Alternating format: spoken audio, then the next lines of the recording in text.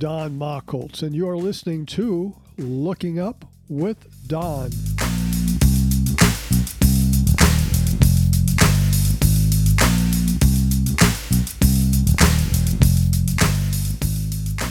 This is the Looking Up with Don podcast, episode number 114 for the week of March 9th, 2022. The related website for this podcast is donmachholz.com. That is spelled DONMACHHOLZ.com. 2 H's. What's up in the sky this week? As our week begins on Wednesday, March 9th, the moon is about 40% full in our evening sky. As seen from the northern hemisphere, the moon will be high in the sky. First quarter moon will be on Thursday, March 10th at 10:44 Universal Time.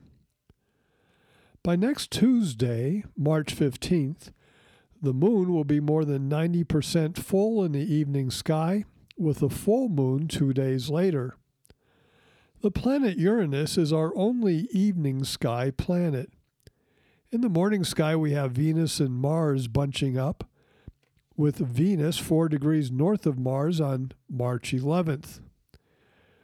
This weekend, most of those in the United States will set their clocks ahead on Saturday night, Sunday morning, March 12th, 13th. For Europe, that change is made 2 weeks later. And much of the world will not change their clocks at all. For those who will now be observing daylight savings time, your daily schedule will change to match the new times, but the sky remains the same. So now, instead of it getting dark at, for instance, 7 p.m., it will get dark at 8 p.m. And in the morning, twilight and sunrise will come an hour later, too.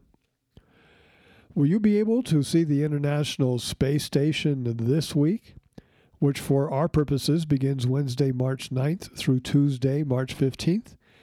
It depends upon where you are located. This week, we have 5 zones. All you need to know is your latitude. 2 zones will not see the ISS this week. They are north of 60 degrees north and south of 33 degrees south. So no space station this week. From 45 to 60 degrees north, the ISS will be in your morning sky, but only for the first part of the week. Between the equator and 45 degrees north, the ISS will be in your morning sky for part of the week and in your evening sky for part of the week. From the equator to 33 degrees south, the International Space Station will be in your evening sky, but only for the first part of the week. To determine where you can see the International Space Station, go to the website heavens-above.com and you enter your location, then click on ISS. Do you remember Comet Leonard C 2021 A1? It is now in the southern morning sky and it's pulling rapidly away from the sun. Recent images by amateur astronomers around the world, mostly in the southern hemisphere, are showing the tail of the comet, but not the head of the comet, also known as a coma. Now, this typically indicates that the comet is disintegrating. The comet will continue to be monitored and we'll have a clearer idea of what's happening in another week or so. Those comets in the evening sky will be difficult to see this week due to the bright moon. A couple of comets, C 2017 K2 Pan-STARRS at magnitude 10 and 22P Koph magnitude 11, are in our morning sky and they should still be easily visible. They are plotted on podcast 114, map 2. To get the most accurate and up-to-date positions for these comets, do what I do. Go to the website heavens-above.com and click on Comets. There you'll find the positions and maps for each comet. Most weeks, I suggest objects we are going to observe, and almost every time it is comets, galaxies, clusters, nebula, and our double stars. When a bright moon is in the sky, I typically skip that section, and I sometimes suggest we all go out and look at the moon. That is what I'm going to do this week. I love looking at the moon. As the Terminator, the line separating light and dark, moves across the surface of the moon at about 10 miles per hour, that's 16 kilometers per hour, new objects are revealed as we watch the moon in the evening sky. The changing light patterns caused by the rising sun are amazing as the hours pass. I really enjoy cranking up the magnification and looking for the smallest craters that I can see. Craters, mountains, domes, valleys, all this and more can keep you busy for a lifetime. At public star parties, when the moon was up, we would show it. And I was startled by how many people, the general public, many of whom have never looked through a telescope, are surprised by the moon. They approach the eyepiece thinking, yeah, the moon. I've seen it my whole life. What's new here? Then they look and keep looking. Yes, they've seen the moon before, but now they can see the craters. Suddenly, it's a whole new perspective. About half of them say the same thing. Repeat it with me if you've had the same experience. They say, wow, I can see the craters. My first telescope for my 13th birthday was a 2-inch refractor. It was with that instrument that I began to learn my way around the moon. I used the book, A Field Guide to the Stars and Planets, by Donald Menzel, with its moon maps near the back of the book to lead me on my tours of the lunar surface. I still have that book here in front of me as I speak. A 1966 Christmas gift from my parents. In the front, my dad wrote, I hope you get a lot of use out of this book. Yes, I have. 2 years later, I received my 6-inch reflector telescope, the Dynoscope from Criterion. I still have it and use it, and in fact, I discovered my 10th comet with it in 2004. It has some great optics, and it handles high magnification well. I used it for our public star party, so thousands of people have looked through it. When you visit me here at Stargazer Ranch, you can use that telescope too. With this telescope, tracking with its clock drive, I would use up to 400 power to examine the moon. Good times. So this week, we have 2 moon maps to guide us around the moon. You can get these maps from my website, donmacholtz.com. North is up in both maps. The first one, Podcast 114, Map 3, is best used when the moon is near first quarter. That would be this Thursday or even Friday evening. On Friday, the sun angle will be a bit higher, but these objects should still be visible. What we are looking for are 3 oddities on the moon's surface: the appearance of a V, an X, and an L. The mountain ranges and crater walls, when seen at a low angle just after sunrise, will seem to form the letters V, X, and L. The X is something I remember seeing way back in the 1960s. I thought that it was odd because I had read that it was impossible for two mountain ranges to cross at right angles. Well, it's not really mountain ranges causing the X. It is crater walls up against each other. See if you can find all three.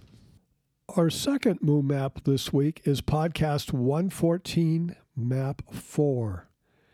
It is drawn for Saturday, March 12th, but it can be used a few days on either side of March 12th. Try this.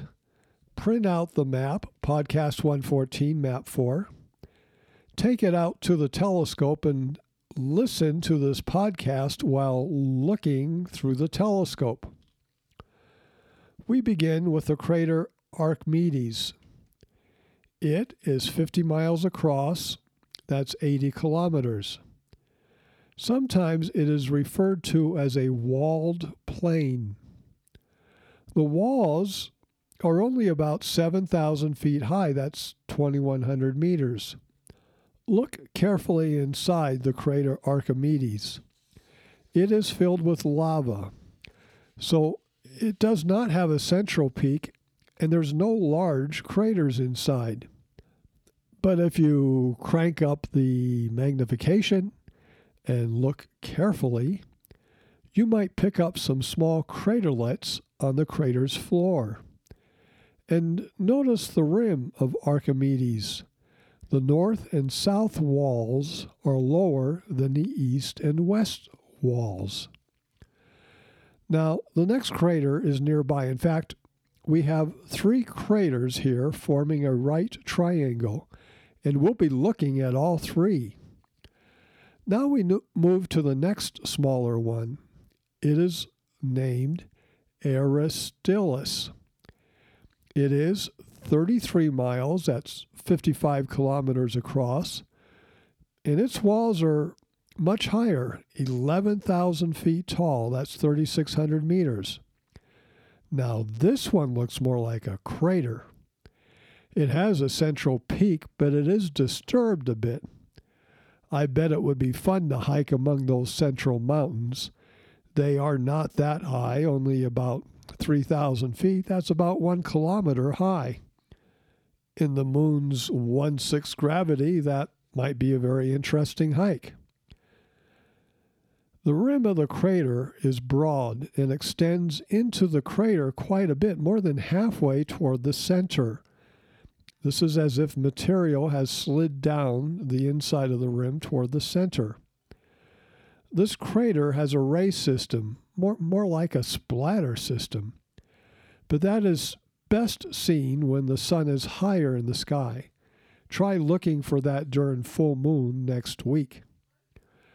To the north of this crater, Aristillus, away from the other 2 craters and directly away from the smaller of these 3 craters, you will see a ghost of a crater.